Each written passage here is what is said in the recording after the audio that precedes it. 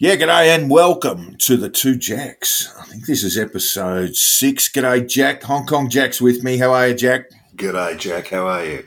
I'm very, very well, mate. And I think we're at episode 6, or is it 5? I've lost count. Oh, 6, I think. Yeah, I think we're at 6. And this stellar show now. Tell us what's going on in Hong Kong, COVID-wise. Some big announcement yesterday, Jack. Right. The 21-day quarantine has been dropped back to 14. Our Mrs. Lamb, our chief, tells us that's because the Omicron variant has a short incubation period.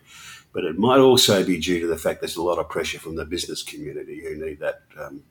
They're paying money to have their people quarantined, so it's getting expensive. Not much use to if you're in Australia or the US or the UK because you can't fly in anymore. Can't go there anyway. No, at least not until mid-Feb, and I think it's the 18th of Feb, but no one really thinks that's written in stone. Meanwhile, the European Chamber of Commerce here are given their prediction. One of these, they've hired a set of a consulting firm to tell them when they think Hong Kong will open up, and their answer was late 23 or early 24. Really? Which was making me think I'm going to be like one of these people who were stuck in Portugal for the duration of World War II. I mean, Get that beard going, mate. Yeah, neutral territory, but you can't go anywhere. Get that beard growing, mate. Yeah, we'll have to cut a swathe to get you out of your apartment. It'll be covered in jungle by that stage. Look, I presume that's based on Chinese policy now. So things could change. Yes, of course they could. And 24 is a long time. And I just love the way these organisations present what's really a bit of guesswork based on the current policy. They present it like it's a scientific exercise in working out when it's going to happen. Never very convincing. Anyway, meanwhile, we've got they've locked down a public housing estate. And when I say a public housing estate, it's got about 35,000 people living in it. Right. Not all of it's in lockdown. Only some of the towers are in lockdown. But it's as big as a small rural Australia, a decent-sized rural Australian town. And they've locked down 4 streets in Jordan, not far from the ladies' market for anyone who's visited Hong Kong and likes shopping. And these are six-story walk-ups, mainly of subdivided flats, which the poor elderly live in. And they didn't want to shift them out to Penny Bay because they're running out of room, but also because I think they were worried that the people from Jordan, if they got to Penny Bay, might want to go home. They'd be thinking, well, I've got my own bathroom. Yeah, that's a bit of a novelty. Well, provided they deliver the food on time and the electricity, because they had a few problems there a few weeks ago. Yeah, but these people are used to having a little bit of intermittent power and no Wi-Fi, so it wouldn't be quite the hardship. And you do get your own bathroom. Yeah. Meanwhile, look, there's big heat coming around the Ukraine. What's going on there, Jack? Look, it's very hard to tell from here. I mean, is he going to go while the ground's still frozen?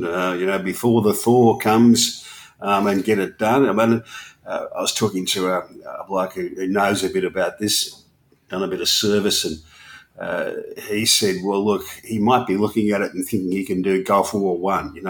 Done and dusted in a week. Well, that looks less likely now, doesn't it? Because US President Joe Biden, number 46, has pledged troops, so there'll be US troops on the ground, just a small contingent, about 8,500, with the prospect that it will be boosted up to 50,000. Now, that would give Putin pause, surely. Oh, and he's got the Germans and the French right behind him, hasn't he? Well, we haven't heard much from them. They're still sitting with the gas heaters on, of course, and hoping that they don't stop all of a sudden. Yeah, because it's quite cool in Germany and France this time of year, and right now in particular. So, but Germany and France, as senior NATO members, have had very, very little to say about this. It's been left to Biden and the US administration. And to Boris, who's also weighed in there too. Boris made a speech, pledged directly to Russians, that they don't want another Chechnya, which is how he sort of tried to portray it. I think it was a sensible thing in many ways, in that it was saying you don't want your sons and daughters dying over this. That's No, that's what Boris was saying to the Russians. That's a pretty fair point to make. If you can make it directly to the Russian people, I think that's probably a fair point to make. Not that that's going to change Putin's approach much, I don't think. Yes, we'll just have to see. I mean, there's obviously going to be huge repercussions, but I think now you've got US troops on the ground. And another interesting element of that is that the GOP, or most of the members of the GOP, the Republican Party, do not support American engagement, while Joe Biden has made that commitment, an early commitment.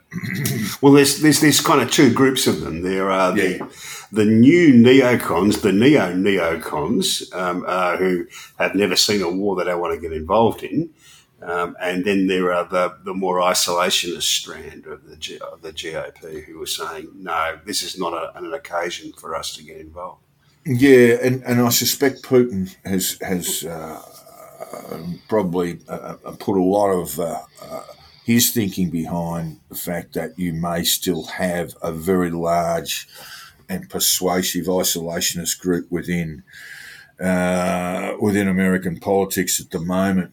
That will sort of allow him almost carte blanche. I mean, if you've got Germany and France silent, and then, the US not taking it seriously, not engaging, withdrawing, in fact, from the world. But that seems not to be the case. That's the thing I think of this change in the last week.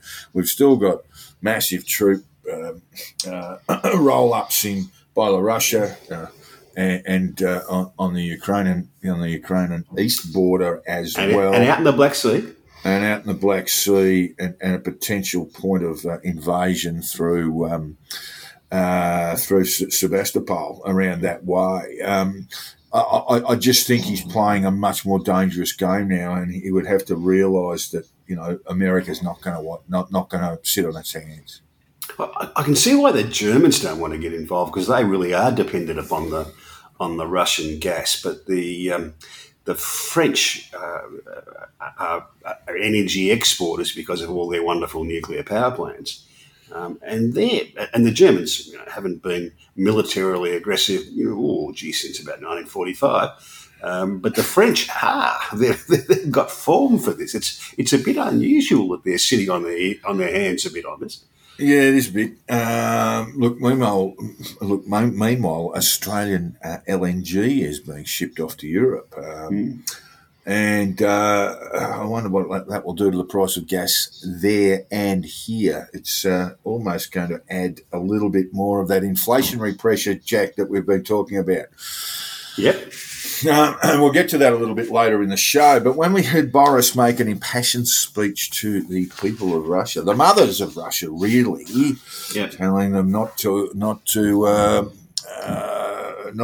lose their sons and daughters to a pointless territorial war, Boris is making less sense in the Commons in regard to the parties, which he doesn't like to use the term party, because it's got all sorts of connotations about it. But there was one party, then there were two, then were three, and it's causing him a huge political problem at the moment. It is. It's very hard to know exactly where it's going to go. We waited for the Sue Gray report, the publican from Northern Ireland, and that seems to have disappeared into Whitehall, and no one seems to know where it is now. It's very, very odd, isn't it? Everything really turns on Gray's report. She is a senior public servant, senior bureaucrat in the UK who did take a extended leave to run a pub in Northern Ireland with her husband. So I guess Boris would be looking for the publicans' view, a little bit of moderation, a little bit of understanding there. There's a story out of the UK yesterday that the report's been delayed because there were duty of care concerns for the people who were named in the report. One presumes mental health issues, and an English friend of mine texted me yesterday to say it's just as well these folks weren't around at Nuremberg. Otherwise, we wouldn't have been able to ask any questions because they would have been triggering. Oh yeah, poor old Herman Goring. Coming off his drug addiction.